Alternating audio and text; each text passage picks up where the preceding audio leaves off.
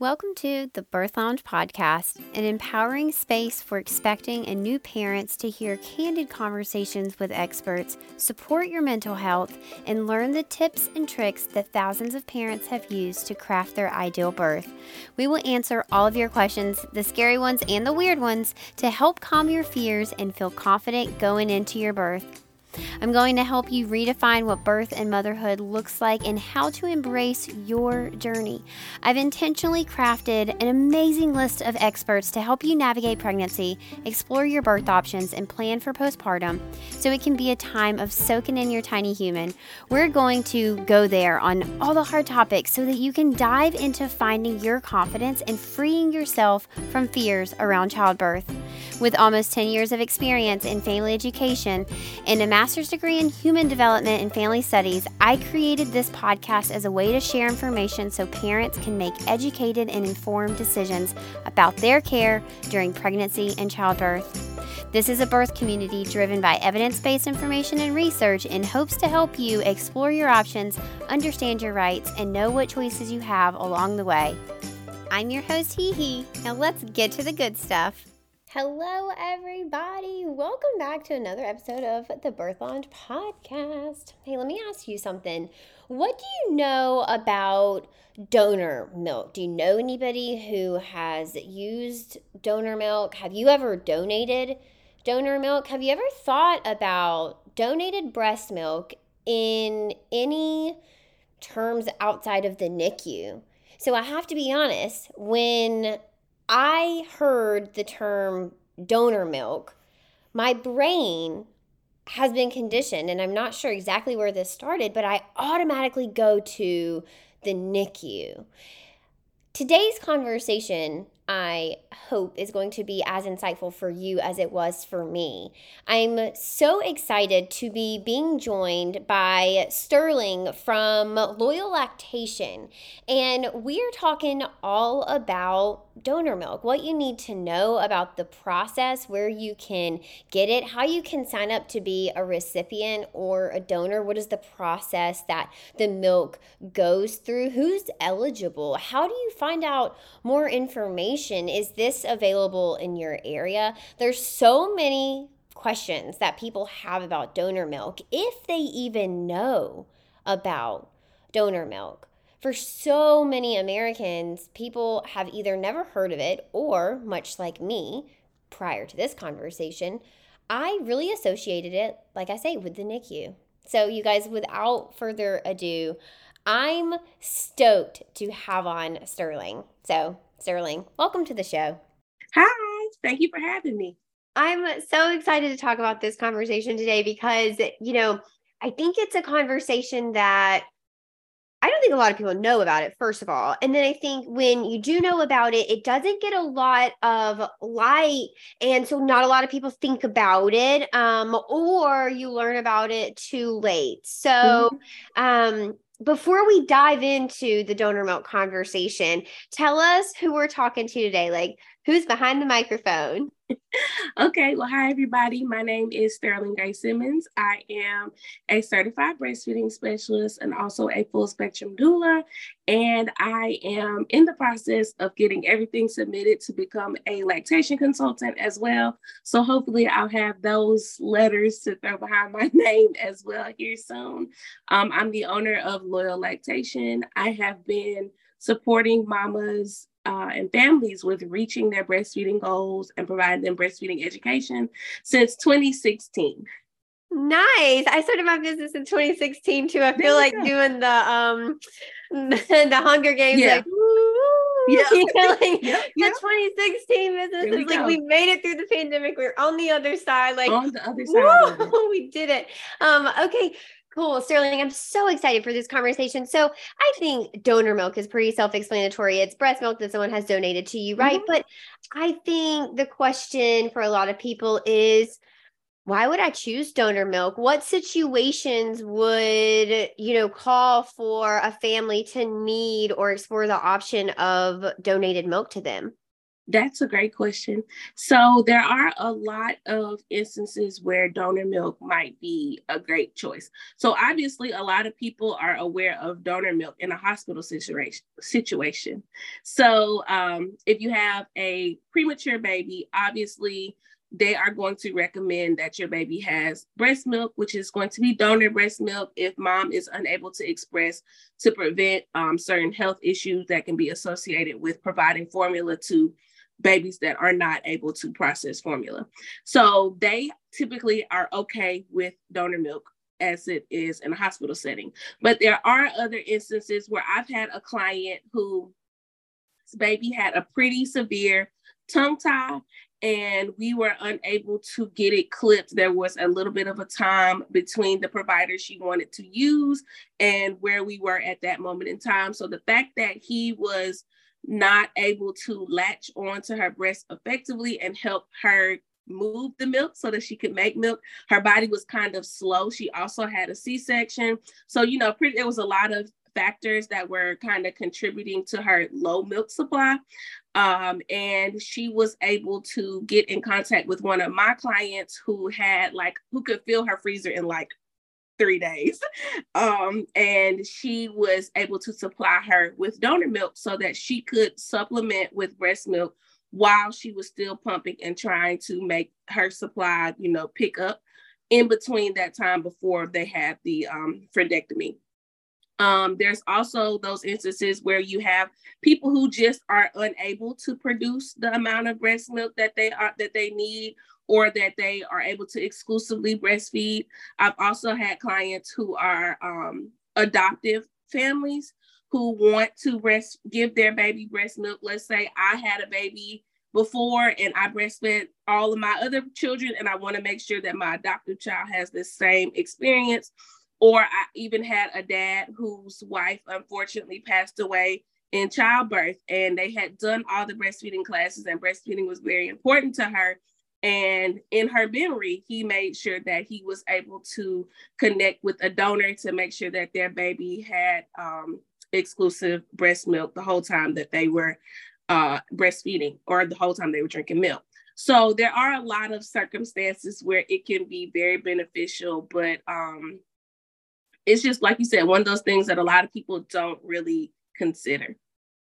It's a tool in your toolbox, right? And I think that you did a really great job right there illustrating that it can be a temporary stepping stone to help you get to your goals, or it can be a permanent solution for your family. So you mentioned something interesting. You mentioned about kind of birth trauma, birth experience, and how that may impact your milk supply. Can we dive into that? I know that's a little bit of a right turn here, but I think people should know the more interventions you have, if there's any birth trauma, if you do need a surgery, this is going to impact your milk supply, which may make you feel inadequate, like you can't breastfeed, like your body's not working with you. But with the right support, you could actually do that. And donor milk might have a role in keeping your baby on breast milk until you reach your goals. Agreed, wholeheartedly. So I think that C-sections are one of the things that people aren't made aware of until after the fact, that it can negatively affect your breast milk supply. There's a lot of other interventions, but C-sections and IV fluids are probably like the two biggest ones that can contribute to, your success or your failure. But basically when you have a C-section, your body has a delayed reaction to start producing milk.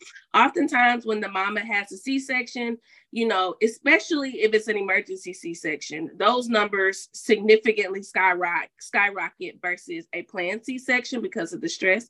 But if she has an emergency C-section and now she's thinking, oh my goodness, like for me, a lot of my clients are planning home births. So now all of a sudden you go from having a home birth to now you get to the hospital and they're telling you have to have a C-section, and then you're having all these experiences that aren't the way you thought they were going to be.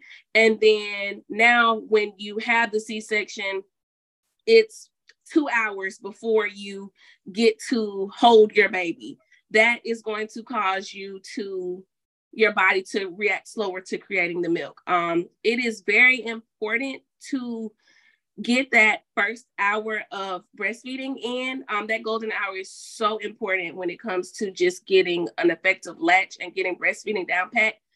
So even if you're having a C-section, it's important to talk to your doula or whoever's going to be in your room with you, or be your advocate for yourself, and just let them know, hey, I still want to get this skin to skin.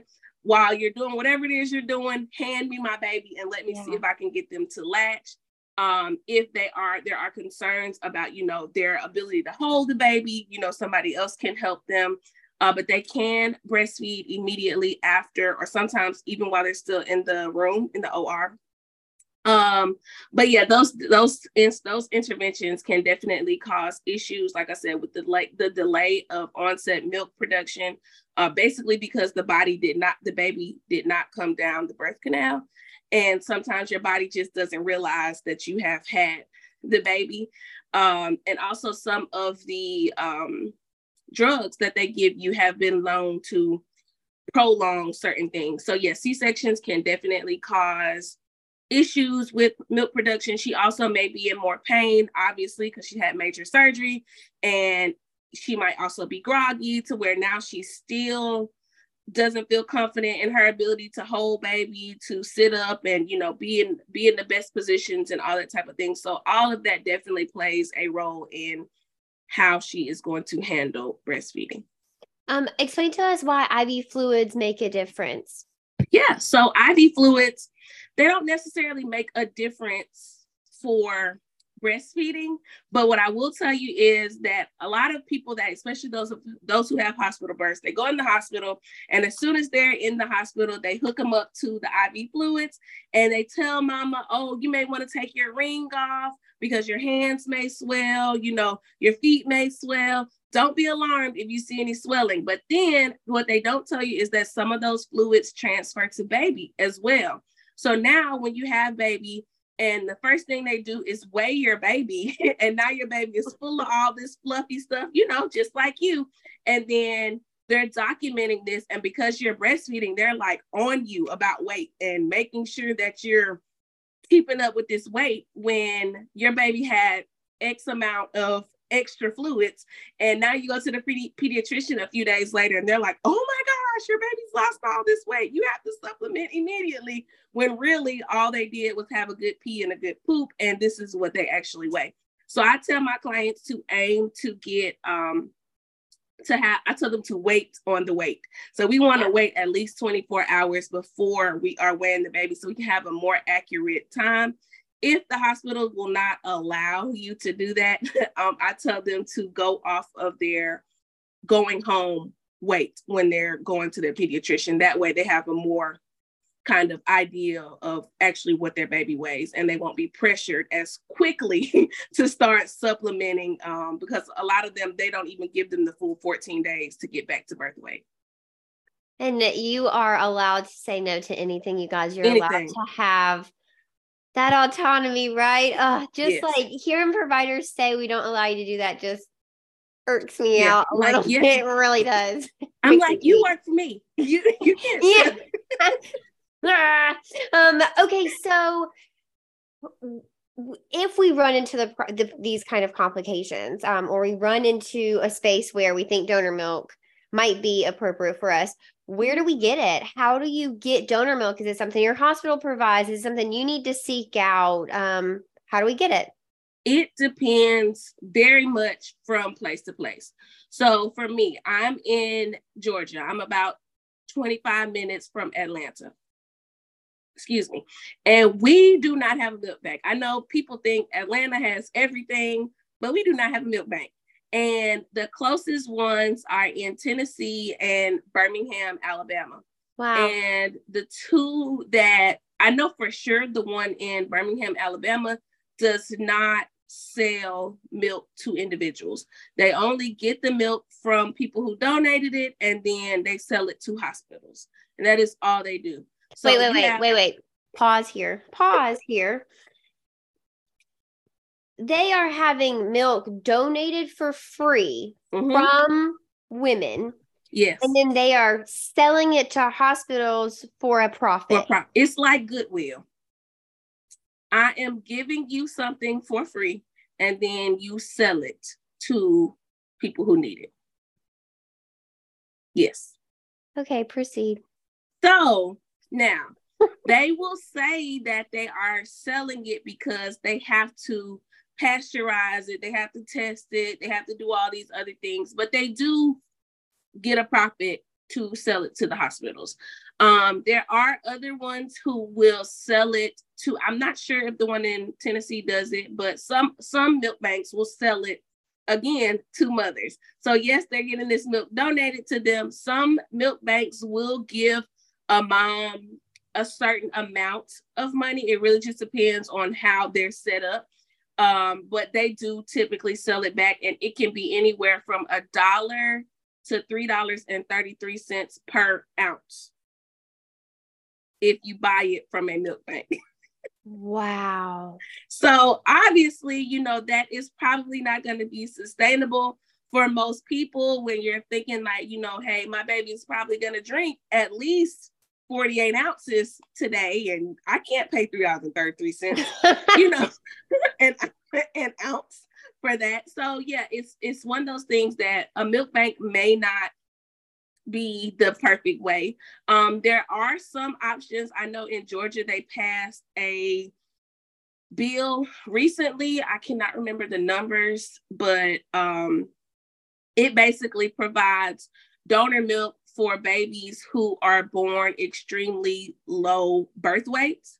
And I believe they can get it from the hospitals. And so basically their pediatrician or OB would write them something saying that, hey, my baby was born at, you know, these pounds, this many ounces. I need this donor milk to make sure that, you know, they're good. And I would assume they only get it from the hospitals because, again, we do not have a milk bank. Another version of getting donor milk is the peer-to-peer aspect of it, which is more so what I do. So again, we don't have a milk bank in Georgia. So I have had so many instances where other birth workers or clients are reaching out to me and they're looking for donor milk. So one instance, a midwife who has passed on, unfortunately, she delivered a mom, and mom was hemorrhaging, and she did not have a partner.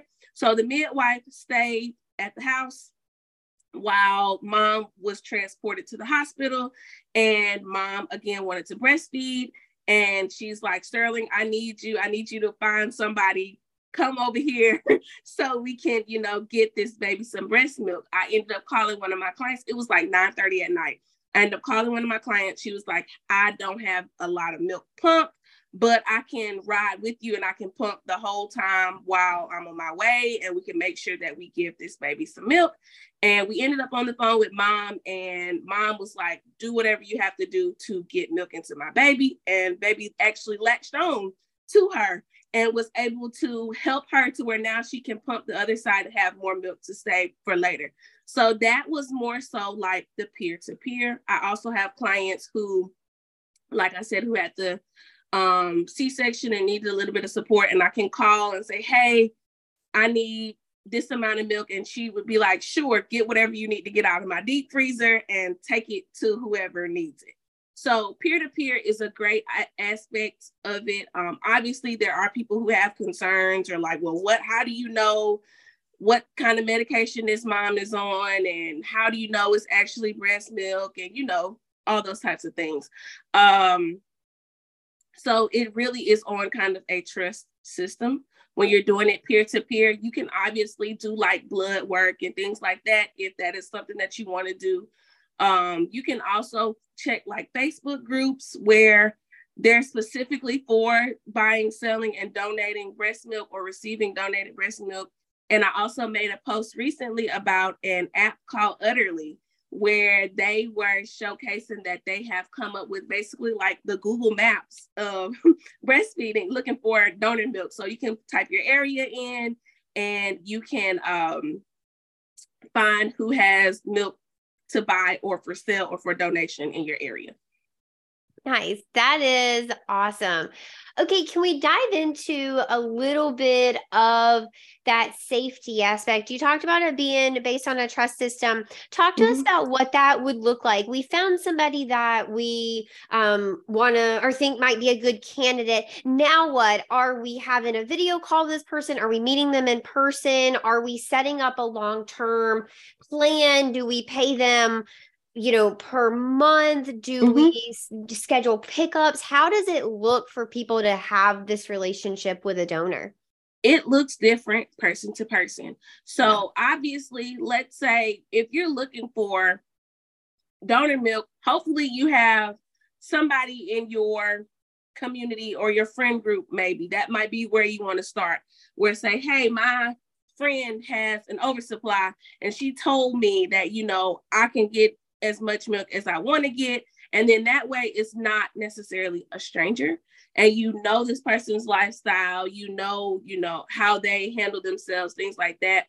That might be where you want to start if you have, safety concerns, obviously. If you are doing research on like apps or Facebook groups, some people have like donor profiles where they're telling you, hey, I get lab work done every X amount of weeks. Hey, I donate to the hospital and they make you fill out this and have all this stuff taken. Here's my paperwork. You can see that I actually do this and I'm not trying to scam you. They also can just, if they're, let's say I have some clients who are vegans. So they're like, hey, I'm looking for another vegan mama. And I just want to make sure that, we're pretty much on the same kind of wavelength as it pertains to what type of milk they feel like they'd be offering to their child. Now, if they're looking for a kind of a staircase where they're just like, hey, I just need a stepping stone to get to where I'm trying to go, they may just say, hey, I can meet you at Target, or I can meet you at the fire station, a neutral ground. Or if you're comfortable enough, hey, come to my house, get as much as you want out of the freezer. Those types of relationships can be, like I said, they can be something that's where it's just, I only need this 1 or 2 times, or it can be, hey, every time you need milk, let me know. I fill this freezer up. It's no problem. Some people ask for payment as how many ounces I have. Hey, I have 100 ounces. I'd like at least $100. Somebody else may say, I'm charging $2 a bag, or whatever you're looking for. And other people may say, hey, I don't really want payment, but I would like for you to replace the bags so that I'm, feel like I'm getting something out of this, because at the end of the day, pumping is a lot of work. Other people may say, hey, I'll give you bags and I'll replace your pump parts. So it just depends on what you as the donor are looking for when you are making that agreement.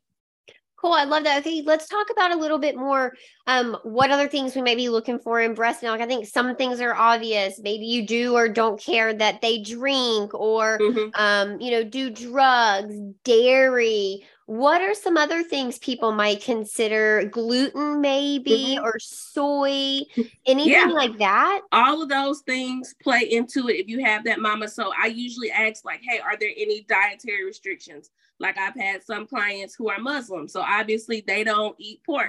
So they may say, hey, I want somebody who doesn't eat pork so that I can make sure that my baby is staying in alignment with our faith. Recently, this may be a little bit controversial. I have seen people who are looking for people that are or are not vaccinated from COVID. So it depends, whether you are or you not, you might want somebody who is in line with what you have done for yourself. So those are definitely choices. Like I said, vegan or pescatarian or no dairy. So that's another reason too, that somebody might choose donor milk, because they're waiting to get, the baby has been diagnosed with a dairy intolerance and they're waiting until they have all the dairy out of their system and they can't use the milk that they have previously pumped because their baby has a dairy intolerance. So now she's like, hey, I just need something to be a filler while I'm, letting this cycle out of my system. So that's another reason too, that somebody might choose donor milk also. That's also a beautiful way to give your milk that you've pumped away. If your baby can't use it, give back to the community that is supporting you and giving to you. I think that's what Yeah, I think that's what kills me about these milk banks, because you're taking from our community for free, For and then free. you're profiting off It of is, an I'm telling you, it exorbitant is amount. very much goodwill. Like, I'm going to give you something for free, and then you are going to decide what it's worth and then sell it back to somebody else. All milk banks are like that? I'm gonna say, I'm not gonna say all of them are like that, because some of them I do know will pay the moms a certain finder's fee, or however, because a lot of them have minimum requirements. So they'll say, hey, you have to donate 150 ounces of Wow. milk. So some of them may have that in there where they're saying, I'm going to give the mom this amount of money or this stipend or whatever. And some of them are just like, hey, this is strictly donation. Give me whatever you have and we'll take it and we'll pasteurize it, because that is not a cheap process. And we'll lab test it and we'll do all these things, but we're going to bottle it up and we're going to ship it out and sell it to these other places. So is it weird that milk banks, or maybe just explain to us the science behind it, because I certainly am unaware of, why are we pasteurizing breast milk when it doesn't get pasteurized right out of the breast to our babies? They're basically pasteurizing it because, from my knowledge, they do what's called milk pooling. So they'll get milk from me, they'll get milk from you, they'll get milk from somebody else, and they'll put it all in the container and then mix it together to kind of evenly distribute milk. And then they pasteurize it and heat seal it to like make sure nothing gets in it, I guess, in transport. But I don't really have all the answers on that, but they do pasteurize it. And I do know that they do milk pooling. So it's not just one person's milk you're getting. Wow, that is so interesting. I bet a lot of people don't know that. I bet a lot I of don't people think a lot don't of know people do. that, about being a donor recipient, but also I bet not a lot of people know how that donor milk bank Works. actually works. Yeah. When I had my first child, I was 21 years old. I had no idea about breastfeeding. And as soon as he was born, we didn't even breastfeed in the first hour, which I tell people, I know this has nothing to do with what I was getting ready to say, but in that first hour, it's important for them to breastfeed because they have that suck swallow reflex. And if you wait after that first hour, they're focusing on breathing. They're focusing on, their new environment. They may not have that suck swallow as intensively as they had fresh out of the womb, because that's all they're doing while they're in utero is sucking and swallowing. So that's why it's super important to breastfeed them in that first hour. But with my oldest one, they held him up as soon as he was born, showed him to me, and then whisked him out of the room. And I told my husband, I was like, go with him. I don't even know what my baby looks like. Like, go with him. He was gone for about 45 minutes. While he was gone, the nurse came back in and she was like, you're breastfeeding, right? And I said, yes. And she came back and brought me a hospital grade pump and hooked me up to the pump. And I thought that that's what I was supposed to be doing. So as soon as they brought him back, they're like, Mama, he's sucking his hands. He's hungry. Feed him. So I'm thinking, hey, this is what we're supposed to do. They had me hooked up to the pump the whole time that I was in the hospital. So much so I had to send him to Walmart to get one of the little igloo coolers to put all of the little milk vials in, because I'm just hooked up to the pump. So fast forward, I pretty much gave myself probably a Guinness World Record book oversupply. I used to pump a gallon of milk every day. And it was, you see, I don't have a whole lot of chest. It was miserable. I used to put him to sleep and I would wake up at like 2:00 in the morning and everything would be wet. The bed would be wet. I'm wet. He's wet. My husband's wet on the other side of the bed. Everything smells like milk because he's on this boob and this side is just shooting like a fountain. It was horrible. And I used to have to get up, take the sheets off the bed. We all had to take a shower and then, put sheets back on the bed, get back in the bed and go back to sleep, all in the middle of the night. But I had so much milk in my freezer. We had 2 freezers and they were full. And I didn't have any room for food at that point in my freezer. And my husband was like, you have to throw this away. And I was like, no, I'm not throwing this away. What's wrong with you? And he's like, girl, we don't have any room for anything We're else. not going to be able to eat. He's like, you gotta find somewhere else to put this. And I mentioned it to my pediatrician, and the pediatrician was like, you can take it to the hospital. The hospital will take it. And I'm like, okay. So I go to the hospital and I have like one of the big rolling coolers. And I'm like, hey, I have all this milk. Here you go. And then it was years later, somebody was like, you could have sold that. And I was like, what? Do you know what I could have done with that much money when I was 21 and a college student with a newborn?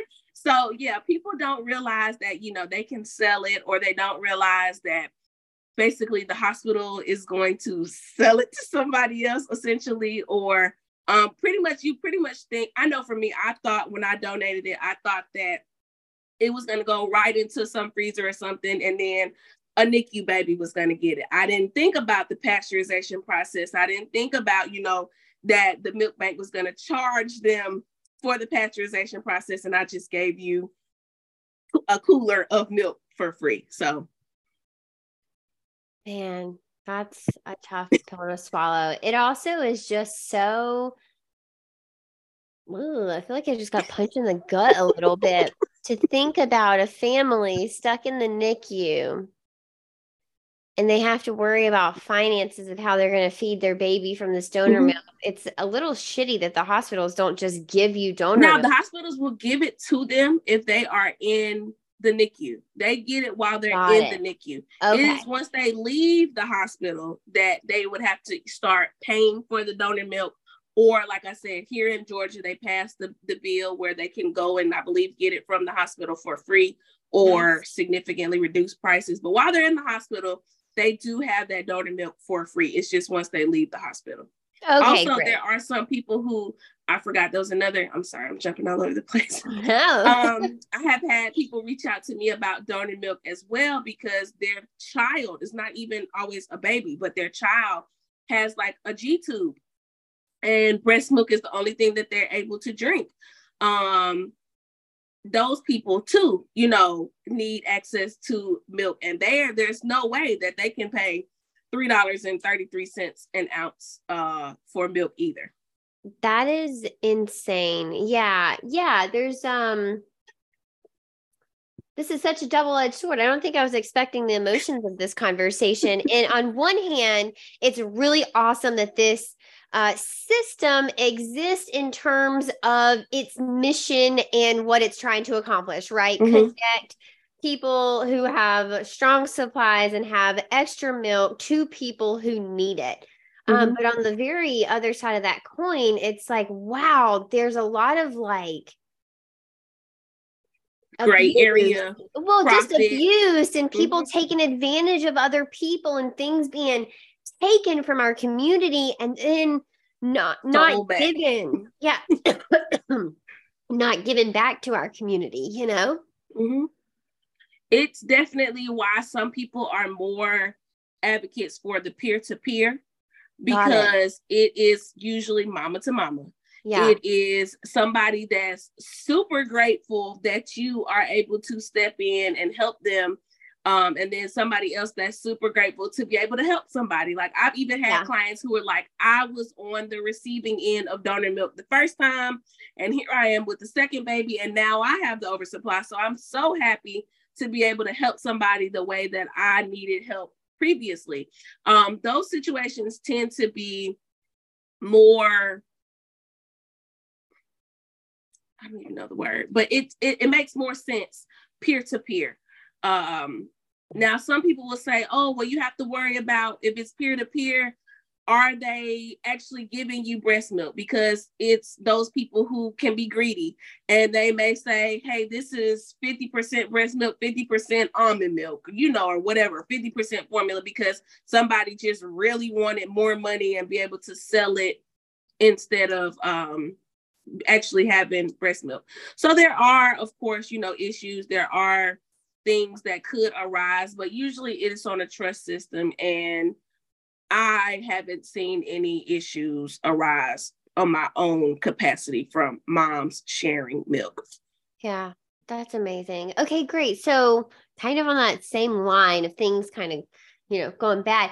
You mentioned scams earlier. Mm-hmm. I want to talk about some common scams that you see when people start to enter this world of donor milk. What are some things that they should be aware of in terms of purchasing donor milk or just creating this relationship? I would say creating a relationship is probably the best place that you want to start, because if you can find that person who, anytime you need milk, that you can trust that they're going to be able to, provide it for you, that is the ideal situation. If you are somebody who's constantly having to look for new people, then you definitely need to just be aware of their circumstances, what's going on. There have been people that say, well, hey, this wasn't even breast milk at all, and she sold me this, and I was giving my baby this, and I took him to the doctor and found out that it was Enfamil or something like that. And the people are just, money hungry. So there are, of course, like I said, scams. And some people also are worried about it becoming like fetishized. There are people who reach out wanting donor milk because they're those people who, I don't even know what it's called, but have they want to be a baby. And they will reach out to them because they want breast milk. And some people are like, absolutely not. I'm not selling milk to you. Somebody else may, be okay with, their milk being used that way. And other people who purchased it are like bodybuilders. A lot of bodybuilders. I've heard of that. Yeah. A lot of them purchase breast milk also. So if you're able to get it from somebody who, I guess, sells milk or donates milk often, and they can have reviews or people saying, hey, I got milk from her, blah, blah, go with that person. Usually if it's donated versus sold, you can usually count on the person actually giving you what they're giving you, because they're not even trying to make a profit from it. And then I guess there are lab tests if you want to look into that too, to just verify, but I'm pretty sure that is pricey. Mm-hmm. But there are options. But I would definitely tell you to start with trying to either reach out to somebody who is in your friend group or in your family first. Secondly, try to find somebody that you can build a relationship with. And then thirdly, I would say utilize, like I said, Utterly. Utterly has that the capability for people to like leave reviews. So if a person is like, hey, I got 60 ounces from Sterling and it was exactly blah, blah, blah, or hey, don't buy milk from this person because she gave me Enfamil in a bag. So it definitely makes sense if you're able to just kind of, hopefully, just hope that moms would do the right thing, but just be aware of that there could be scams. Yeah, for sure. For sure. Oh my goodness. I have loved this conversation. This has been fascinating. Okay, if anybody wanted to work with you, so you do work with donors and with donor milk, but you do a variety of other things. So tell us about the services that you have and how people can connect with you if they were interested in working with you. Okay, so I do home visits. So if you're in the Metro Atlanta area, if you're about a 40-minute drive away from Atlanta, I can come to you. I provide that service because I have 3 children and I know what it's like to have just had a baby and I'm still bleeding, and now I have to put clothes on me and put clothes on the baby, put you in the car and try to take you to an appointment, and it's a whole thing. So I come to my mamas because I see most of my clients for the first time between days 2 and 7. And I want you at home. I don't want you out coming to my office or anything like that. So I do home visits. But for the people who are out of my area of scope, not area scope, but for the people who are out of my mile radius, I do virtual breastfeeding meetings as well. Those are 1 hour on Zoom, and I'm really good at supporting mamas virtually as well. I teach doulas how to support their breastfeeding clients so that when they refer their clients to me, we're giving the people the same information. It's not like, oh, my doula told me this, and now here you are telling me that everything my doula told me was wrong. So I teach doulas how to support their breastfed clients. And I have an educational breastfeeding coloring book for people to color and learn about breastfeeding in their own likeness. I'll say that. So when I first got into lactation, a lot of the literature and things were very much white breast and pink nipples. And I was like, how can I explain to people who don't have white breasts and pink nipples what this looks like? So I created the book so that they can color it in their own image, so they can see themselves in breastfeeding literature. What else do I do? Where can they get that? Where can they get your coloring book? It's on Amazon. It's called Facts and Tips for Mother and Child. That's awesome. So yeah, it's on Amazon. I think that's actually, I have a walk. I have a breastfeeding walk. It is once a year. It takes up so much of my time, but it is during Black Breastfeeding Week. It is called the Golden Bowl Breastfeeding Walk. And I provide so much stuff to these new and expectant mamas. They come out, they can connect with local health and wellness vendors in the area.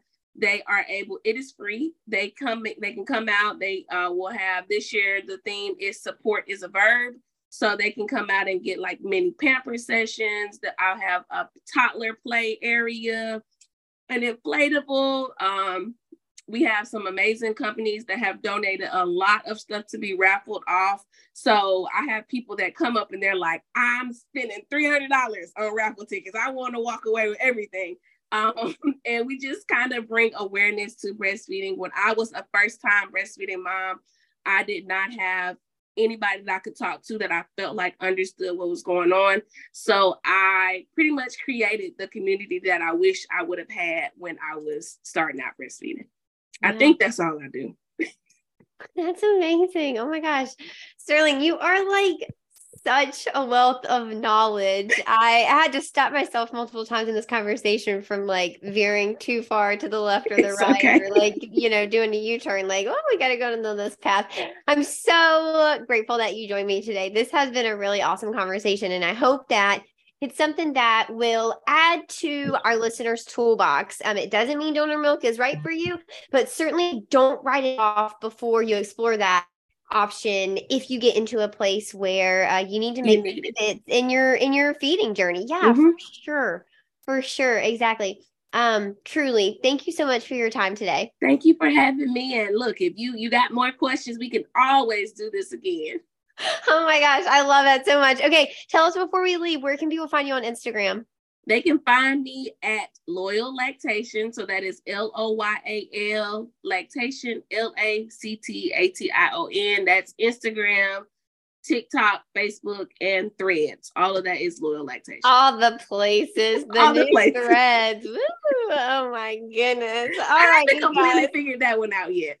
No, me neither. And I am, I'm so angry at myself for giving into the FOMO of, I wish I had never downloaded it. I don't even like it. And now I feel the social pressure to perform over on that app. Yep. Same. All right, you guys, thanks so much for hanging out with us today. It is always such a blast to get to hang with you. If you're listening on the podcast, head over to YouTube. And if you're watching on YouTube, hello, go see us on the podcast. Otherwise, head over to Instagram and follow us on Tranquility by Hee and the.birth.lounge. Until next time, bye. Thank you so much for tuning in today. I truly do value this community, and I love hanging out with you. If you found today's episode helpful, share it with a friend. Share it with someone who might also find this information helpful. I'd love to hear what you have to say and read your sweet words on iTunes. You can leave us a review, and this helps get this information into the hands of parents who might also benefit from hearing it. If you're interested in joining the Birth Lounge, you can go to thebirthlounge.com. Our blog is linked there. You can find all sorts of free information, as well as how to get your access to the Birth Lounge. You can always hang out with me on Instagram as well, at Tranquility by Hee. Until then, stay educated, stay supported, stay confident.